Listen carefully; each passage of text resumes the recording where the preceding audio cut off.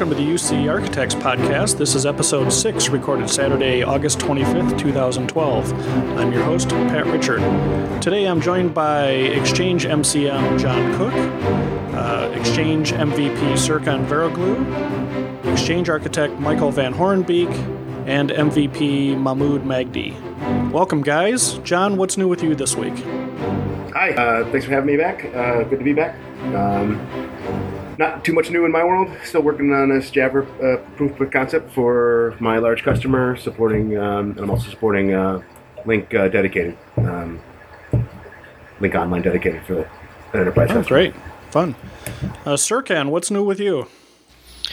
Yeah, I was busy for the last 2 weeks for 2 consecutive Exchange projects that are going on, and I'm also doing a huge documentation for a client for their Exchange infrastructure. And I haven't looked at Link for a month now. Too busy with Exchange, and hopefully things will be good in a few weeks. Good. Michael, welcome. Hi, good to be back. It's good to have you. What's new in your side of the world? Well, I've been busy the past few weeks doing various projects, mostly Office 365 nowadays, actually, and looking forward to a very busy period. You know, with all the events coming up, going to the MCT summit in Poland, and I think 2 weeks later it's MEC. So fun times, but busy times ahead. Yeah, it's almost like barely a month to MEC, right? Yep. Yeah, it's about 30 days, I think. So. Yeah, I know. Yep, and we'll talk about some news about MEC here in a second. And last but certainly not least, Mahmoud, how are you? What's new with you? Yeah, it has been a free week. I've been a vacation with Feast here in my region, so I had 10 days vacation, so I was doing nothing. So I was just celebrating my new daughter. I got a new daughter last week, so that was pretty much of it. Oh, congratulations. Congrats, yeah. Congrats. Thank you. Congrats. Thanks. And heading into top stories this week, one thing that we wanted to mention but don't have a whole lot of news on is, in addition to the Microsoft Exchange Conference, also known as MEC, Microsoft is adding a day of Link content on Thursday the 27th. And we don't know a lot as to what kind of content. We're hoping that information comes out in the next couple days. But if you're intending on going to MEC, make sure that you plan around that there's going to be extra content on that Thursday, so you can plan your flight accordingly. Have they posted that yet? No, not yet. Okay. I got permission to say that it's going to happen, and that's pretty much it. I think they're still working out some of the details as far as who's going to be involved in what kind of format. But that's all I know so far. Yeah. I'm anxious to find out who's going to be or what it's going to be about and times and stuff, because I might have to push my flight back. Yeah, that was my big kind of frustration, is that they waited until now to kind of mention this, and a lot of people have already booked their flights to go home that day. Myself included, so I had to go back to the boss and say, I need to change my flight. There's going to be a fee. Had to get some approval for that, but definitely looking forward to seeing what's out there. And my understanding is that it's not entirely about Link 2013. There's going to be some 2010 stuff, but the format and who's involved yet is still being worked out. And what about the things that were announced before? Because they were planning to do a user group day and a meet the experts. Is that off the table now? That I have not heard. All I've heard is that they had added the extra day. Okay. And next up, we have an update for the Mac Link client. It goes to 14.0.3. And John, you wanted to speak about that. Yeah, this came out a day or two ago, and it's not. Unfortunately, it's not a. You still have to either call or follow the. If you look at the article we posted, you can see how to get it. It's not a download it here. So I think there might be even a newer update after the fact. But basically, it centers around updates to controlling audio hardware, which if you use a Mac with Link can be a challenge, especially if you're running virtualization with a Windows side Link client and getting it to pick the device in the right side, so to speak. So hopefully it'll help with that. I just kind of want to, bring it to everyone's attention if you're having problems. If you look at the site, there's a specific list of devices that it, updates support for. So I think it's beneficial if you do use Link in a Mac environment to take a look at applying the update. Great. And some big news that came out a day or so ago is a new Microsoft logo. For the first time in 25 years, Microsoft has changed their logo. It now looks, I would say, somewhat like Metro, but the Metro name has gone away, so it's now the logo formerly known as Metro. So it's the modern UI style. Yes, there you go. I kind of like the kind of old logo better, but what do you guys think about it? I think they stole my website logo. Well, there was a never-ending flame war on the internet about it's the same font as Apple's and it's only like 2-point typefaces away from Apple's. It's like, really, that's what you're spending your time arguing about? Yeah.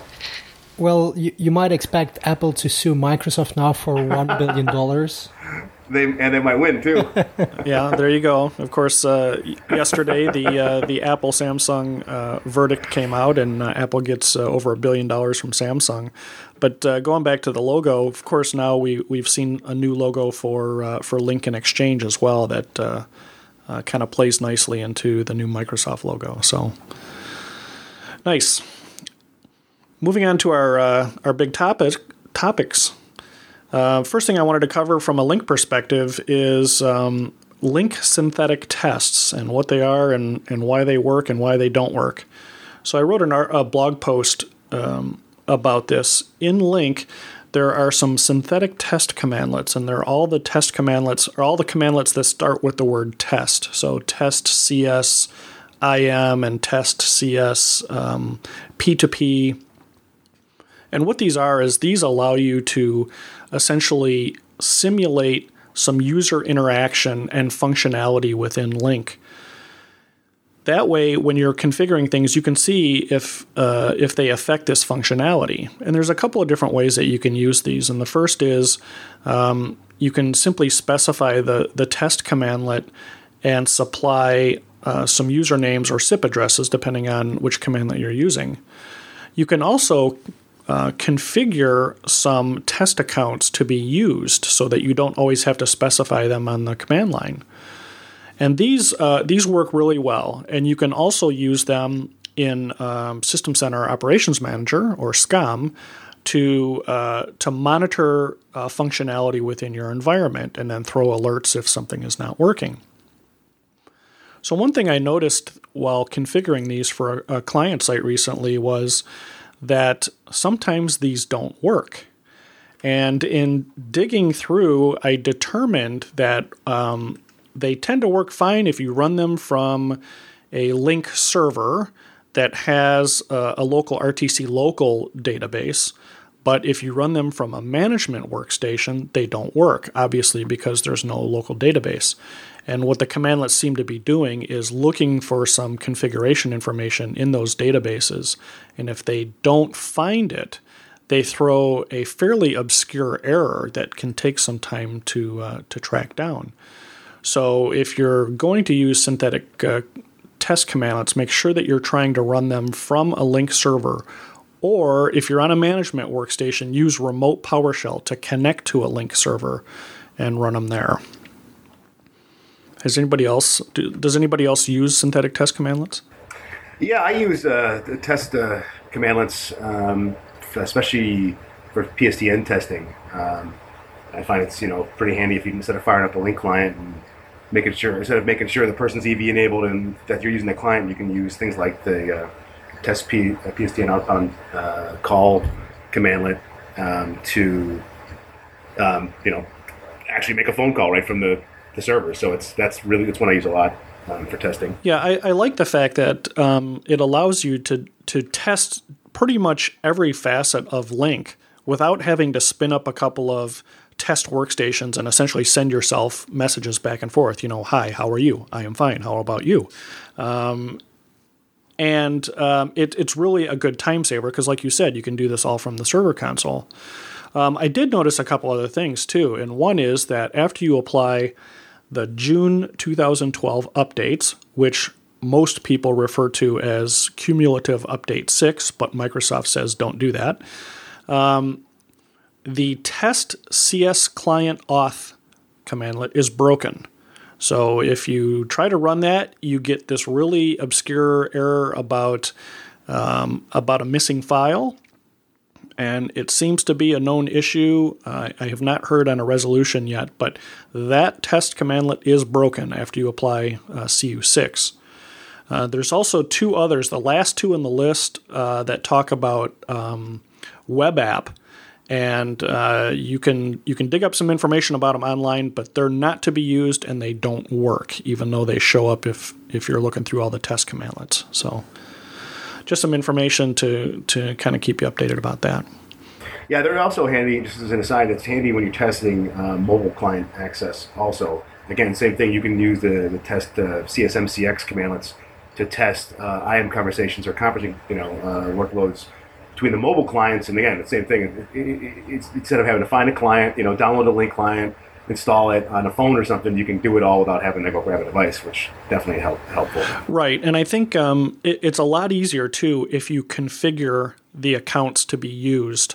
And there's a new CS health monitoring configuration commandlet that allows you to kind of permanently assign the test accounts to use for these test commandlets.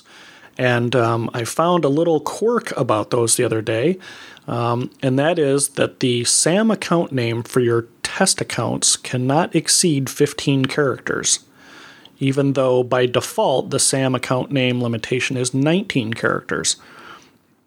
And if you try something that's more than 15 characters, you get about a 3-line regex pattern that it says it's trying to match.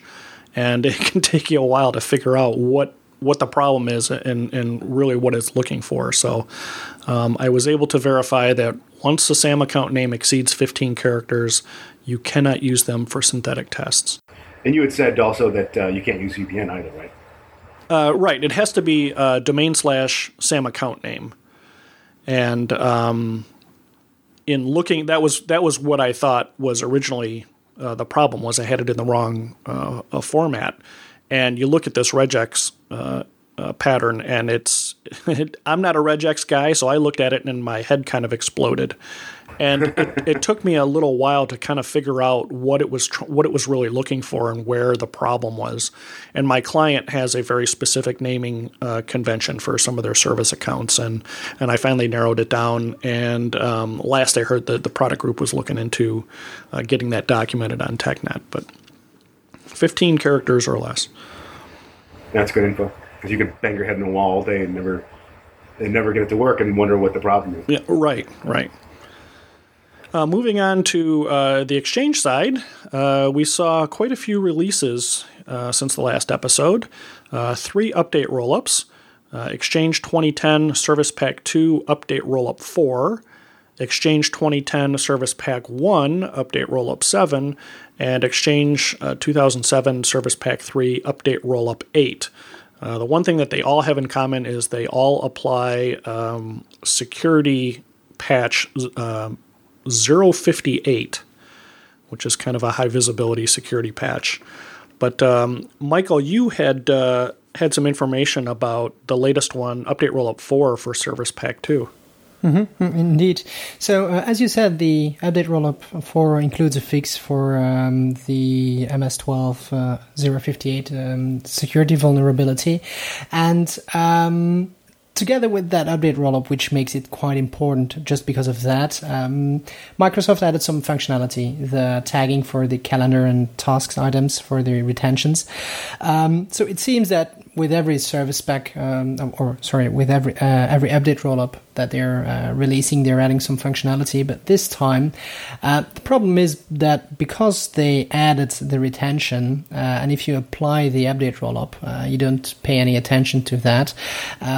You might get some issues because all the calendar and task items that are residing in your mailbox, which are older than whatever retentions that you've configured, could fall under these new retentions and potentially could cause all these items to get archived at once or even deleted at once. So I actually had someone who didn't know that or didn't read the warnings that were displayed on the website from Microsoft and went ahead and installed it. So this is actually an issue, and I think that perhaps Microsoft should have communicated a bit earlier or a bit better around this, because along with this issue, I saw that it was Tony Redmond who picked it up, that apparently the fix for the vulnerability,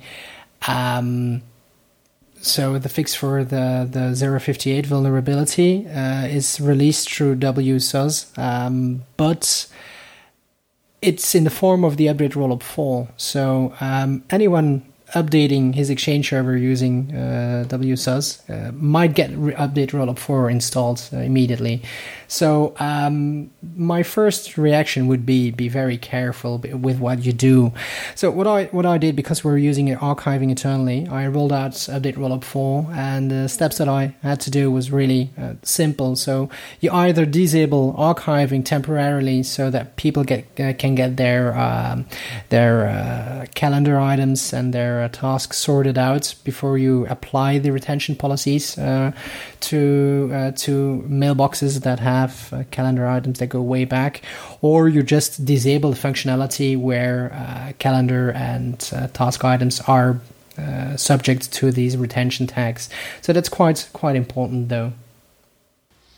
Yeah, I want to add a few things on that. Like for the service pack, the latest rollup 4, they did come up with a lot of fixes again. 24 is a nice number of fixes for 6 weeks now from rollup 3. So there are a few annoying ones that I really liked, and which also think might help me on some occasions.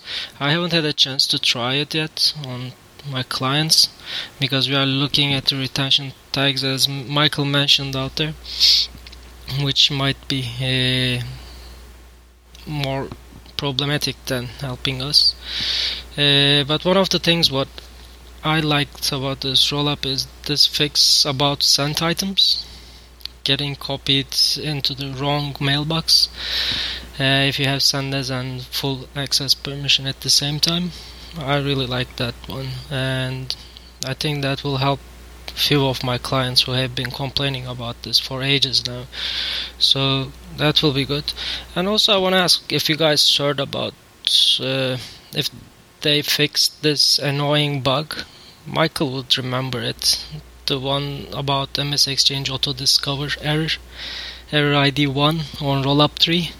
Do you remember that one? Yeah. Preferred site is not available error. Do you know if they fixed it? Because I couldn't find it in that list. Well, I thought, or what I picked up is that they would add the fix for that error in update rollup 5. So I don't think it's included. I haven't checked with any of my customers who experienced that error, but I'll certainly try to do so by the next episode, and I'll let you know.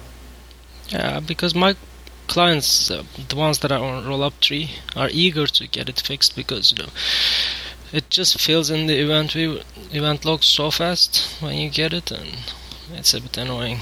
So according to a KB article, it is in update rollup 4. Is it is okay. Yep. So, and we'll have a link to that online. And one of you had mentioned that the WSUS issue, and I was actually surprised to see the update rollup show up on Windows Update the same day that it was released. That usually doesn't happen. Usually there's a pretty good gap there between when it's available for manual download and when it shows up on Windows Updates. Yeah, definitely. So this is also why that caused perhaps some issues. Luckily, someone picked it up quite early, and most of us are warned, so we had the time to warn our customers. But I can imagine that there is a sole guy out there who was very eager to implement that fix and got very surprised afterwards. Oh, I can imagine. Michael, or I'm sorry, Mahmoud, you wanted to speak about Exchange DR design. Yeah, I had a customer 10 days ago where we were designing his DR site, and I had a nice discussion with the guy around the DR and service level agreements and the Active Directory design, the certificate design. So it was a brief discussion, and I would like to start. I would like to start with a brief about the environment that the customer has. He has a couple of not couple of thousands, a few amount of thousands of users. I cannot speak publicly and about the customer, and they had a lot of users who are VIPs, and they have another group of users who are not VIPs, and when I started to design the DR for the server, the DR for the exchange, we found that that they ordered one server at their DR site,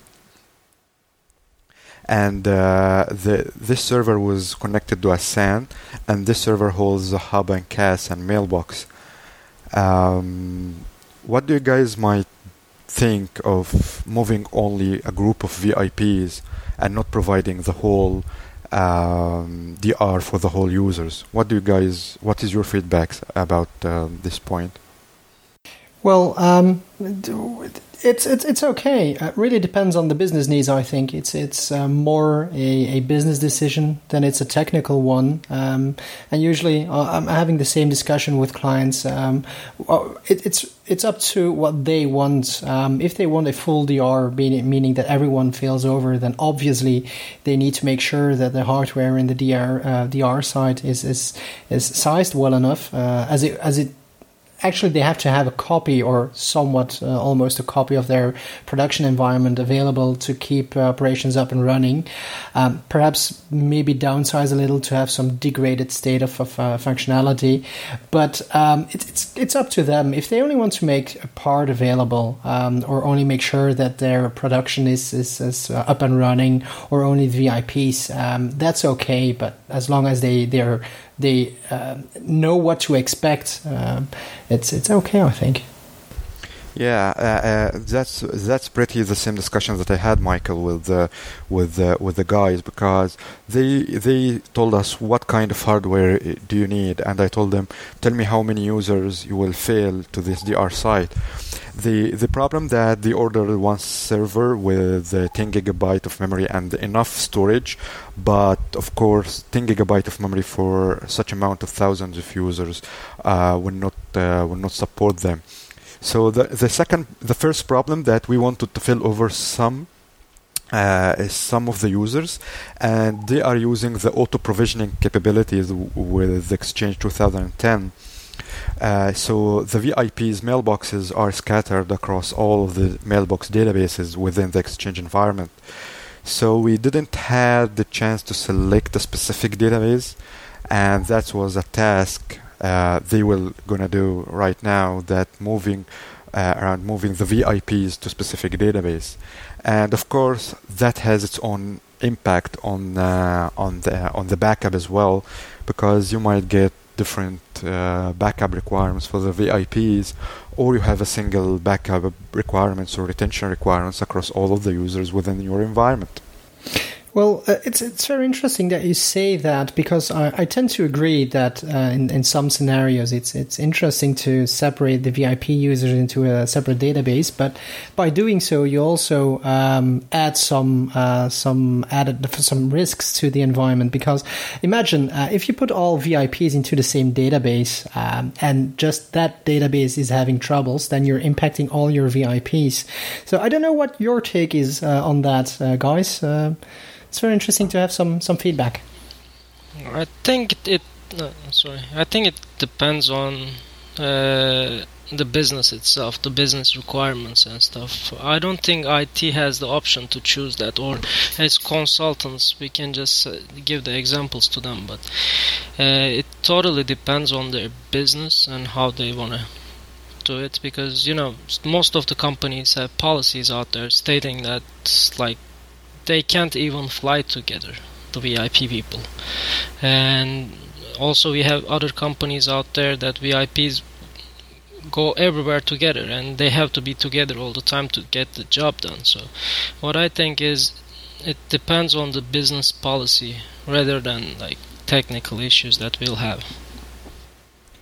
I don't think that there is a magic bullet for this topic. For some organizations, they have different retention and backup policies for VIPs, and this is why they want to have their own databases. Some people have single backup requirements and single high availability requirements. So it totally depends. It depends on the customer. I don't think that there is a magic bullet for this discussion. No, so there certainly isn't. But it's very interesting to see your take on that, because definitely it's a business decision. But I tend to see that they really, it really depends on the business. But yeah. It's interesting to see how you approach. What I want to know is what would you advise to a company if the business would not be the decision maker? What would your take be? I will say, let us see your DR design. Let's go back to your DR design. And in my case, they wanted to fill only a specific amount of or a specific group of users. So if you want to fill back only those or provide DR for those users, you will have to put them in their own database. So it depends. Again, they started with auto provisioning, and everybody was everywhere, and the VIPs were everywhere, but due to their DR requirements and hardware design, they fell back to the VIP only databases. Yeah, I've never been a big fan of putting all the executives on a single database. A lot of people do that, though. Yeah, I still see it. And of course, Exchange has a lot of nice HA features that can kind of mitigate some of that risk, but that's always kind of given me the willies thinking about that. Right. And as much work as they've done to do, auto balancing and stuff like that, make that, easy to do. Some companies are like, why would we want to do that? We just put all our important people on one database. That's why we know where they're at. It's like, well, that's kind of defeats the purpose of having auto balancing, right? Yes. The other discussion we had was around Active Directory. The DR site is connected using 10 gigabit per second WAN connectivity. So the guys were thinking, let us have a single Active Directory site. My argument was around using two Active Directory sites, because Exchange is not aware that he is in DR or not in DR. He is not aware yet. And the only thing that makes Exchange aware that there is a different site, a different RPC client access array and everything, is using a new Active Directory site. The latency is low. Yes, everything is nothing is running on the WAN link, but using two Active Directory sites will give you a lot of benefit and simplicity on opposed to single Active Directory site. What is your arguments here, guys? Oh, I totally agree. If you're going for a DR scenario with two sites, then in my opinion, you should have a secondary or a second AD site just to make your life easier. Because if you don't, then you'll have a single CAS array, and then you'll have other types of issues. The only thing that you need to take care of, obviously, is if you're going to have two Active Directory sites and you're going to apply Service Pack 2 Update Rollup 3 and higher, then you've got the cross-site redirect things. And I'm sure that you ran against that one, didn't you? Yeah.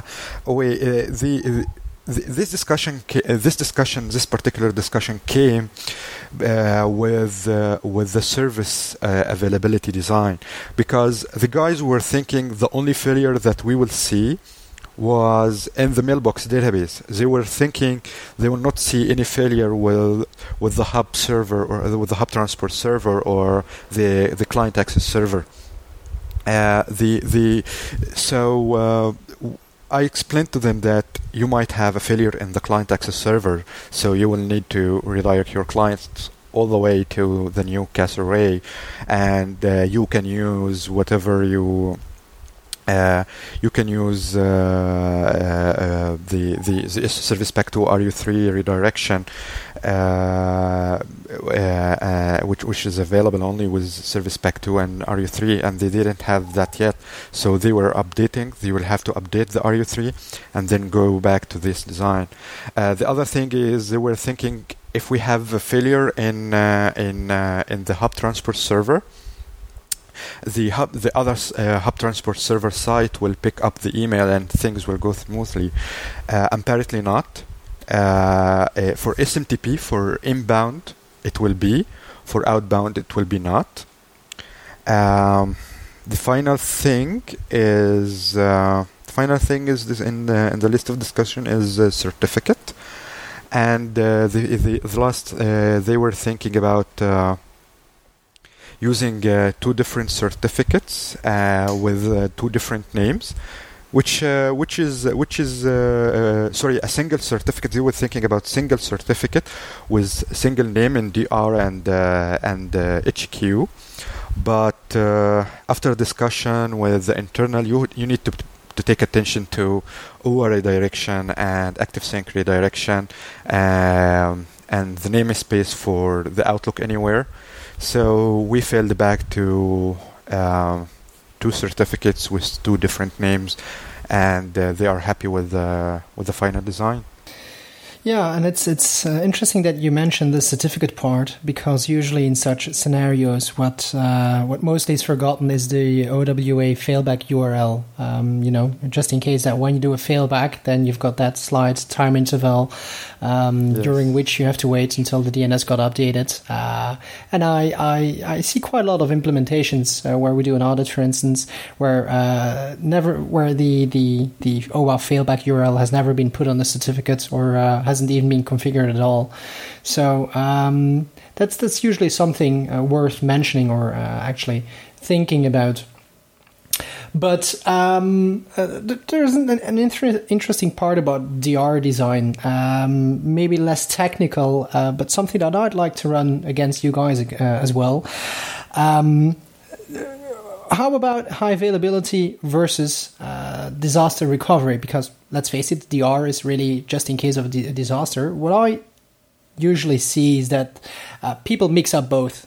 They're going to use HA to avoid DR, obviously, but they're actually mixing HA into DR and using the HA requirements to configure a DR. And I personally believe that you should always treat both of them separately. Obviously, you're going to use high availability features in Exchange to avoid going into a DR scenario, and you might have in your DR scenario some high availability to just make sure that it lasts long enough until you get your original situation back.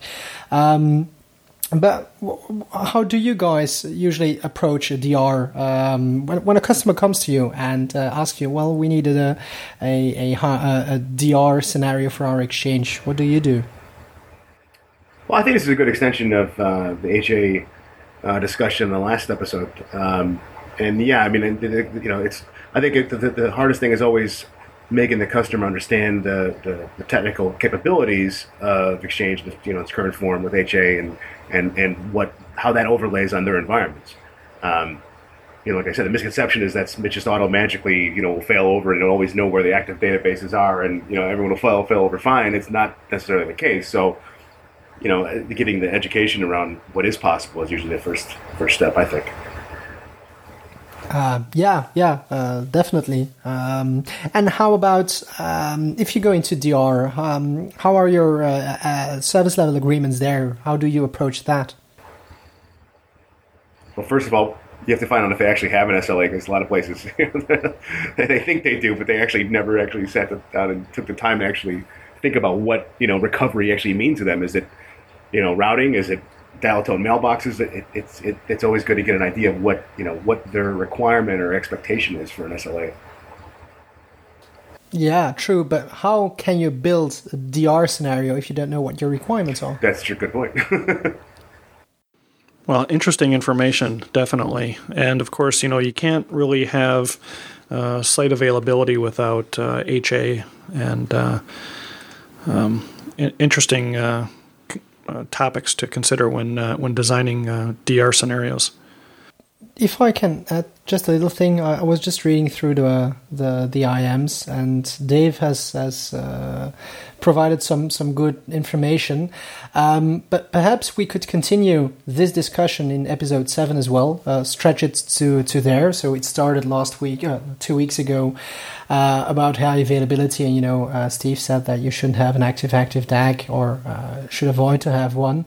And the elements that Dave is talking about here, like having a file share witness in a third data center, which I would never and or ever try to do, or exclude domain controllers from an Exchange server, which I would avoid to do in any given circumstance, are really interesting things to talk about, because I usually see things like that all over the place. So I don't know how you guys feel. Do you want to talk about them now and extend the discussion, or move it to next episode and kind of stretch this discussion over multiple episodes?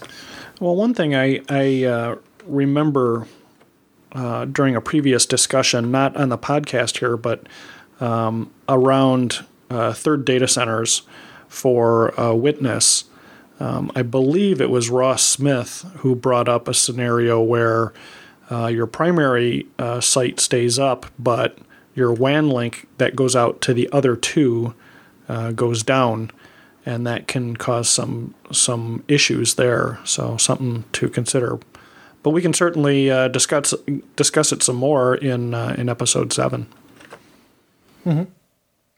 Yeah, I think that would be worth it, because there's quite a lot of misconceptions, and I think Dave has got some quite interesting topics. So just wanted to know. And this is a perfect time to mention that for those of you listening to the podcast, if you do have questions around DR or HA design, by all means head over to our Facebook page and post the question, and we can take those into consideration when we discuss this in the future. Moving along to the next topic, something that we're still waiting for a little bit of information about is Exchange 2013 migration requirements. And John, you were discussing that previously. Henrik Walter just put up a post on the 2013, kind of wiki. It's like literally like today, he just put it out there. And some of the things, understanding what's public and what's not. I had to ask some questions about what we do know. I think generally from what was published when the preview came out for Exchange 2013 was, as we know in the current preview, there's a block in place to introduce 2013 into an organization, and by nature an 84 that already has been prepped for Exchange 2007 to 2010. So I think there's some reasons why that's the case. I mean, generally, as we always state, these kind of things shouldn't be done in production anyway, so don't extend your schema with beta software. It's always rule number 1, typically. But along those lines, and for those who don't know, Henrik Walter was an Exchange MVP, and he's an MCM, and he's I'm not sure if his status is a Microsoft employee or not, but he's a pretty avid blogger out there, and we can post a link to some of his stuff, but he definitely contributes to official Microsoft TechNet documentation. Yeah, I think if you've ever gone to msexchange.org, you've seen Henrik's work. Yeah, and he's also a very tall drink of water too. So if you've never met him before, with 2013, so one of the things that has been mentioned, it hasn't been drummed home yet. is that Exchange 2010 Service Pack 3 will be a requirement. I mean, again, this is still early. We don't know if this is going to be a requirement or not, but at least right now, that's everyone's understanding is that for coexistence, Service Pack 3 will need to be deployed. We have no ETA or anything around that, so we don't know when that's going to be released or anything around that right now. But our understanding is that that's the case right now. And other than that, the going through the typical, if anyone's deployed the 2015 preview already, the typical AD requirements are there, same as 2010 are currently. 2003 forest and domain functional, and 2003 SP2 hierarchical catalog server, and each AD site when you're going to install Exchange 15 or 2013. So most of those things have not changed. But like I said, the Service Pack 3 requirement, or if it's going to be a requirement, will probably be the biggest impacting thing. Other than that, there's still some discussions on, the old Microsoft adage was, was 2 versions back. So while it hasn't been totally finalized or, decided or said one way or another, I would guess that Outlook 2003 and below are not going to be supported to go against 2015. And the other clients, like say Office, Outlook for the Mac 2011 will be there. Entourage 2008 for the Exchange Web Services Edition will be supported. But it's pretty safe to say that Outlook 2007 and above will be supported clients. But again, there's no 100% formal word on that as of yet.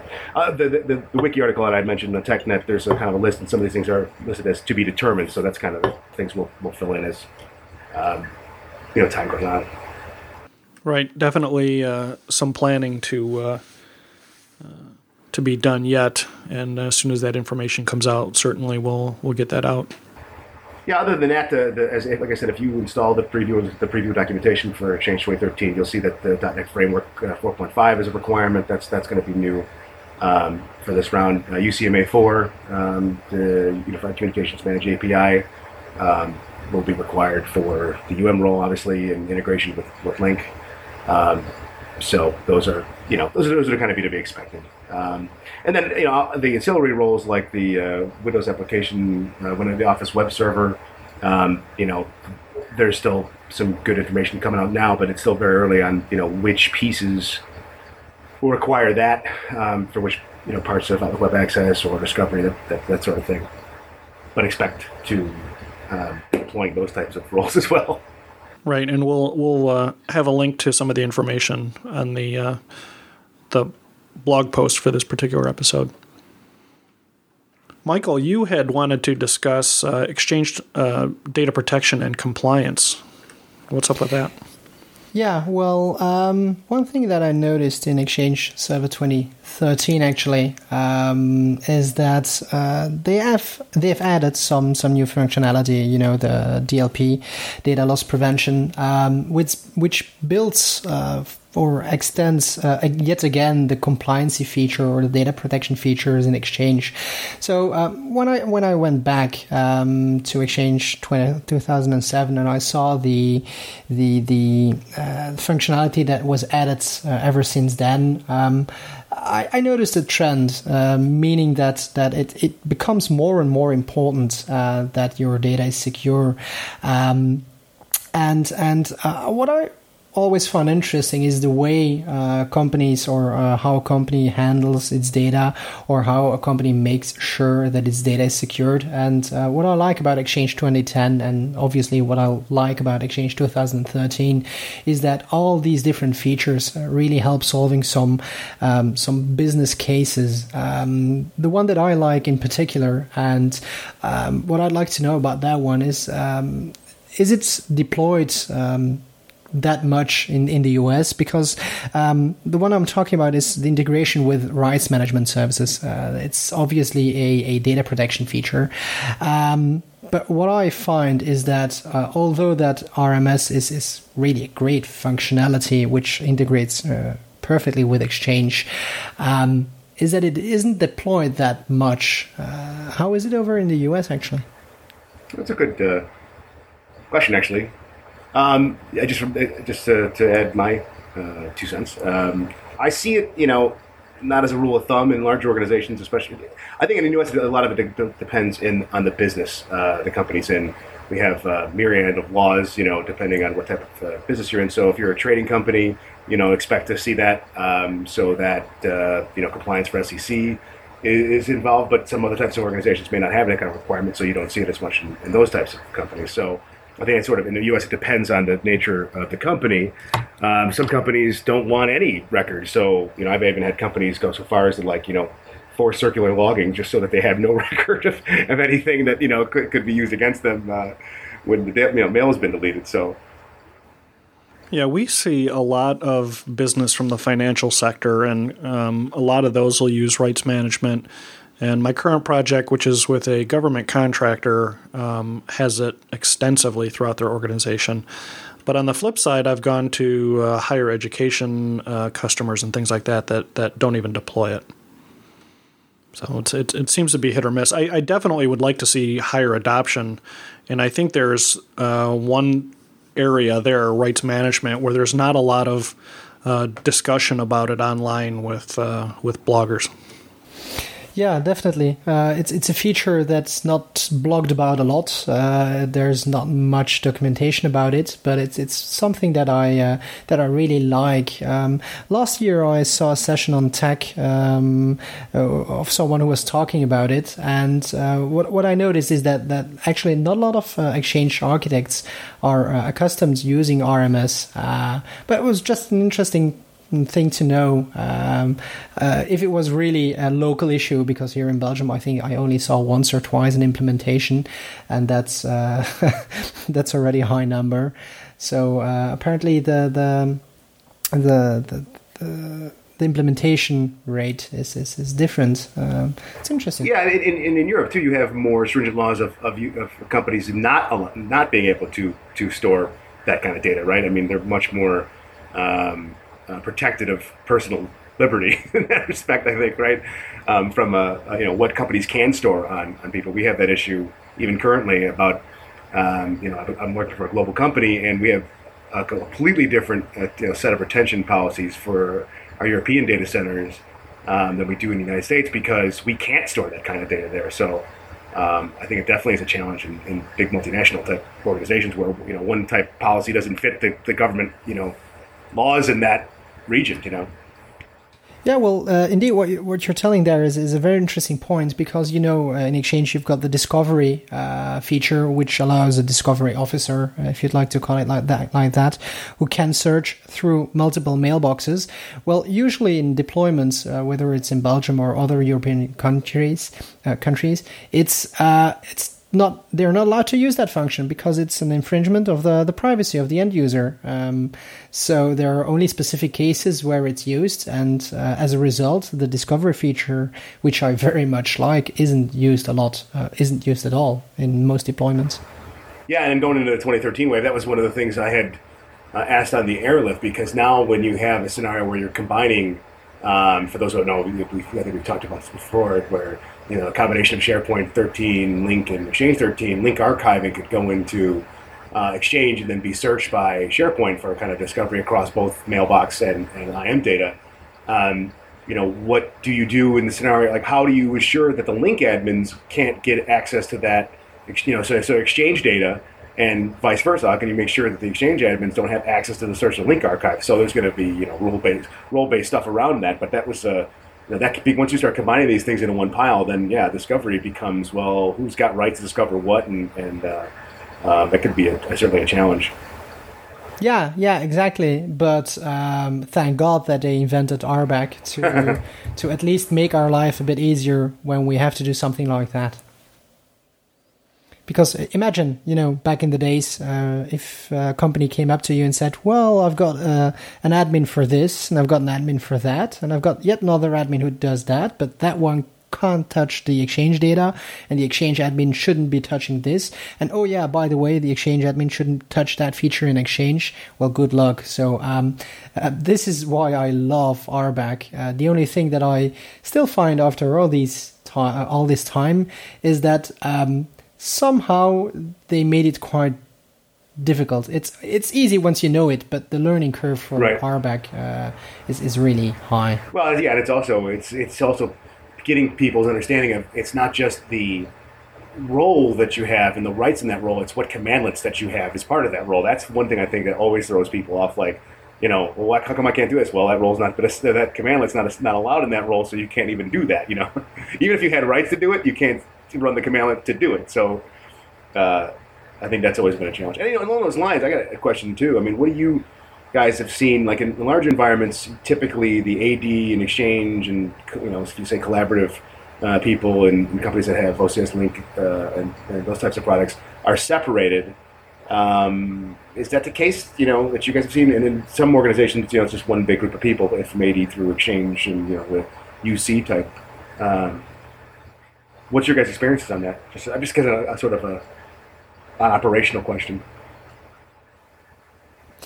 Well, luckily or unluckily, depends how you look at it, we don't encounter that problem very much. The most scenarios where I come, it's the opposite. There's one guy who is God Almighty, and or multiple guys who can do just about anything, and they log in with their enterprise admin account to their workstation, things like that.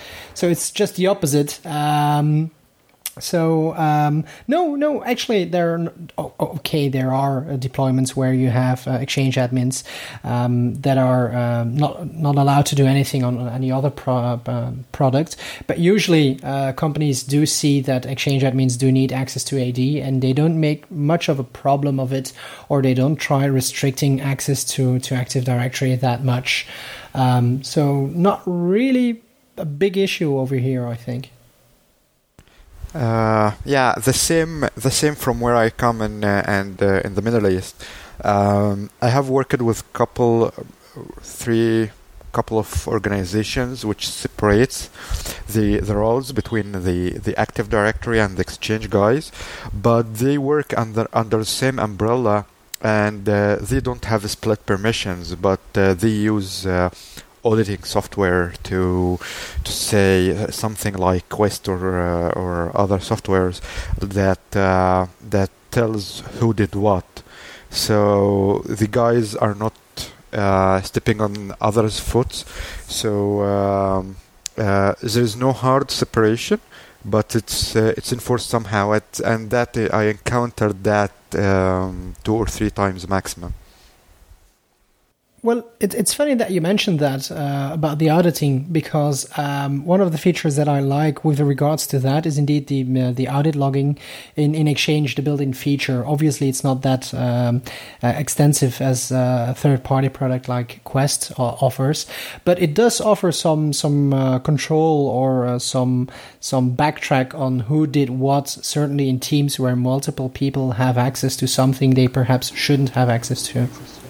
Yeah. I agree. I think from a link perspective, where I normally get the most grief is SQL rights, and what kind of rights are required for the installation versus ongoing, and that usually involves bringing in the SQL Server team and some somewhat heated debates about those rights. Yeah, absolutely, and that's always, especially obviously with enterprise. And companies that have SQL, dedicated SQL clusters and SQL infrastructure, it's like, well, we need a specific amount of rights, and here they are. But one thing I've always seen is a challenge with updates that have, SQL updates as part of the cumulative update for the link. Then there's these times where the link update needs to be run on the back end, which is always fun, because then, now you got to install some commandlets, and the SQL people go nuts that you're on the box, and it's just, that could be a real challenge in environments. All right. Well, thanks, guys, for that valuable information.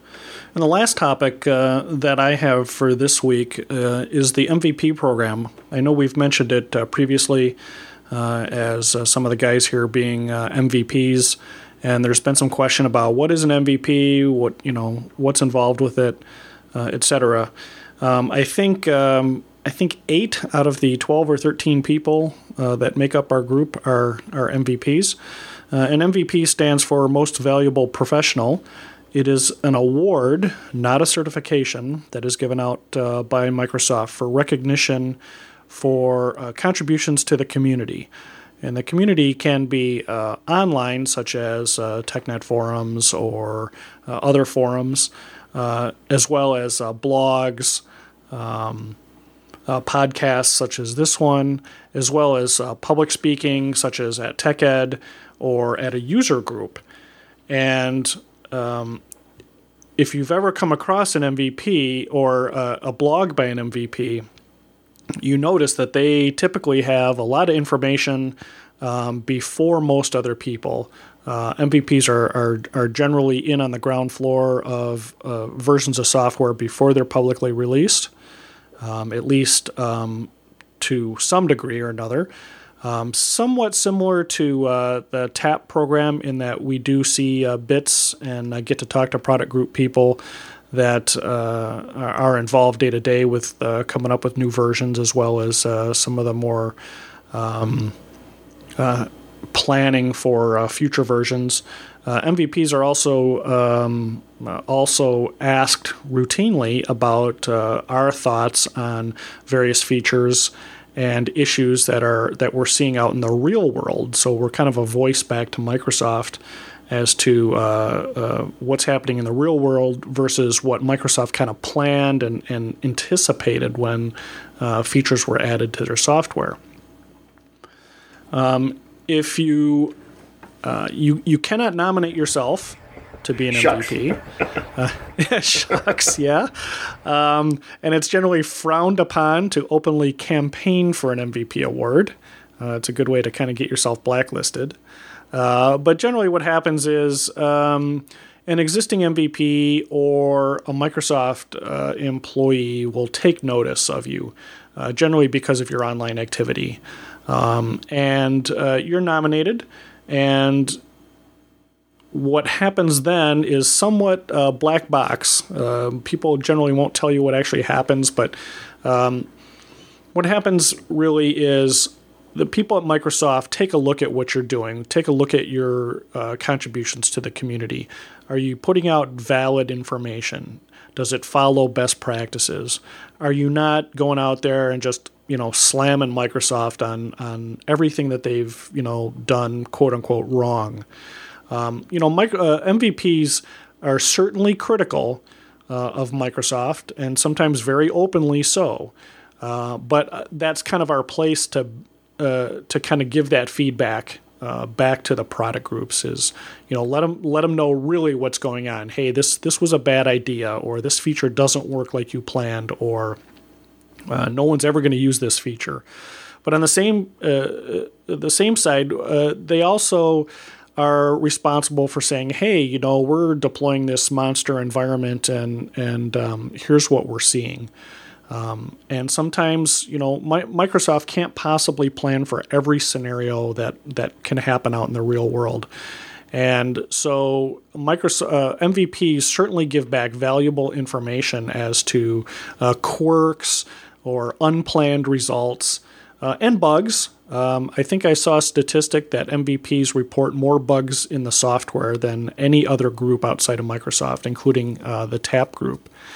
So the MVP program is quite a good program and grants people a lot of access into the product groups to help them bridge the gap between both Microsoft and the public. And I think two people today, Sirkin and Mahmood, are both MVPs. What do you guys have to say about your experience as an MVP? Well, certainly the MVP was a journey. It's an amazing experience being here with the guys. I learned from them. Being here, I have been reading for Tony Redman, for Henrik, for Pat, for yourself, and being being with you, being member of this group, it's a privilege. The most important thing for the people who are looking to be MVPs, that advising them not doing the public or the online or the community activity to become an MVP.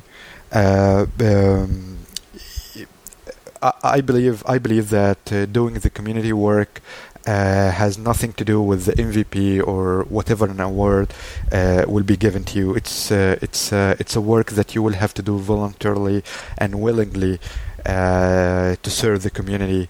The MVP is just saying thank you, but yes, it's around the passion and the love to the community. So if you are willing to do the community work to get your MVP, the first thing, it will be filled, and you won't get the recognition and you won't get the MVP award, or if you get it, you will get it for 1 year, because you will have to renew your award every year. So don't do the community work for the MVP. Do the community work for the community, and that's my advice. Yeah, I totally agree with Mahmoud there. Well, I remember when I started blogging about Exchange, and in those days I didn't even had much idea about the MVP, or I don't even remember if I cared about becoming an MVP or not. Becoming an MVP has never been a target. It was always about helping people, and you get to understand other people, how they work and what they are expecting from the product as well. So as a consultant and as an Exchange fanatic, I can say that's priceless. So that's how I started doing this, and MVP has never been the target, but at one point you meet these other guys just like yourself who are ambitious about the product, and one point you meet all these technical guys who enjoys talking about it. You go out with them, you talk to them, or you talk to them through the internet, you chat with them, you see them in the forums answering the same questions with you, and you get to meet those people in time. And at one point, if people do recognize your contributions, you will become an MVP. I don't think it is like the only thing that I'm gonna say is just like Mahmoud, don't try to become an MVP. You'll become an MVP if you do it, if you keep sharing and caring about people.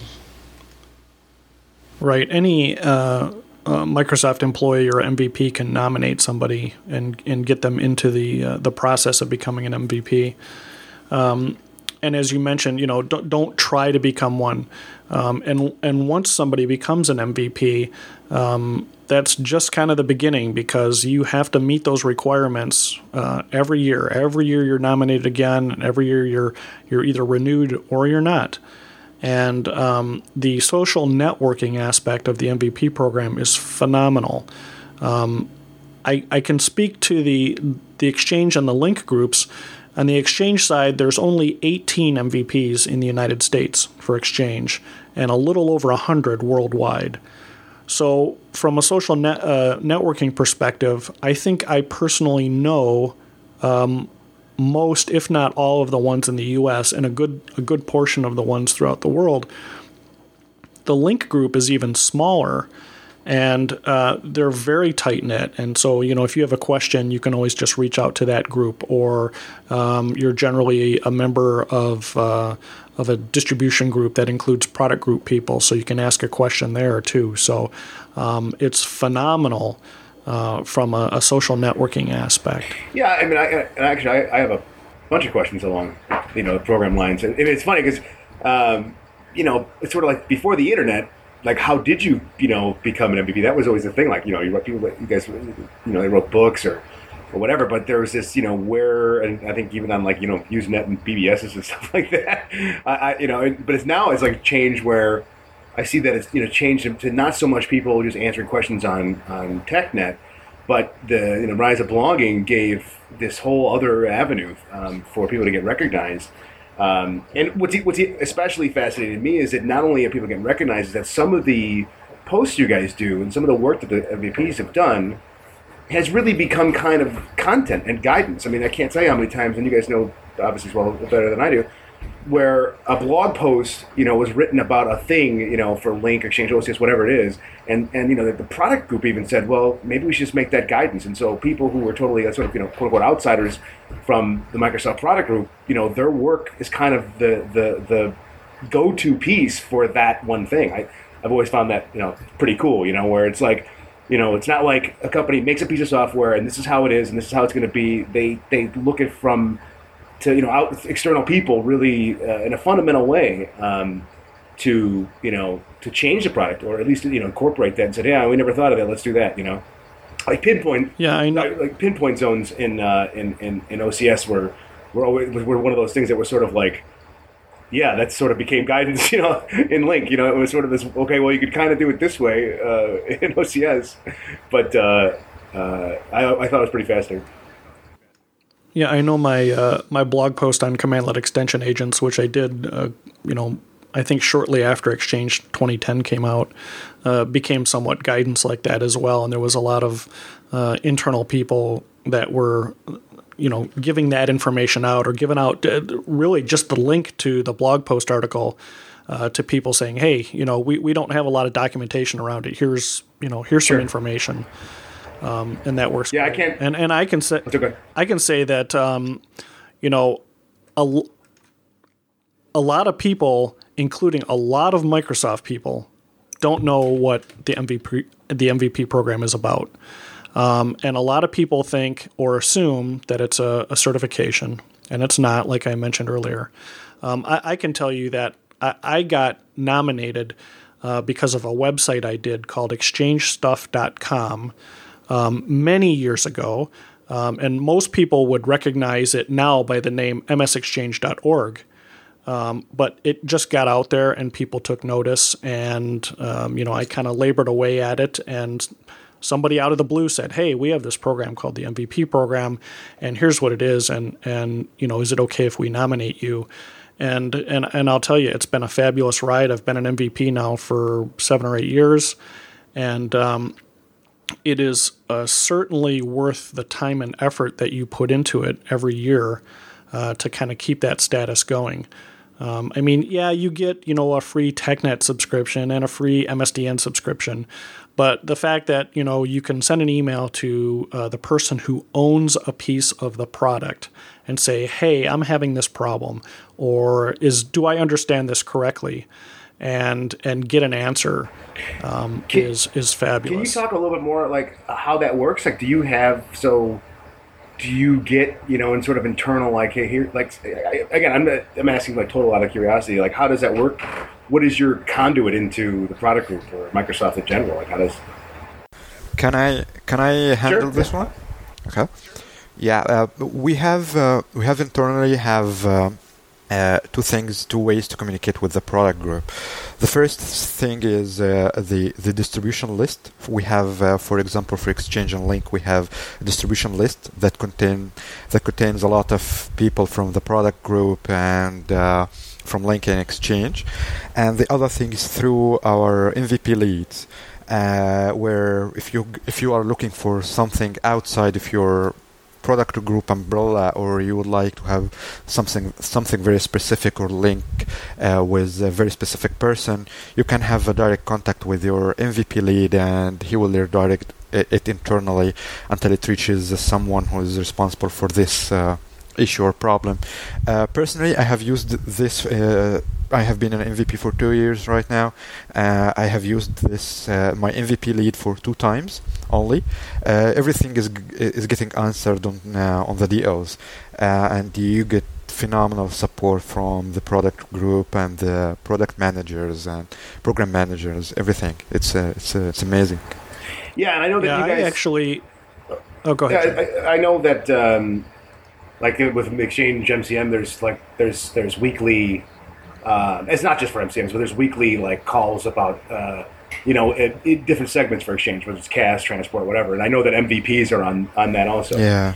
But that's the only cross thing that I'm aware of. Yeah.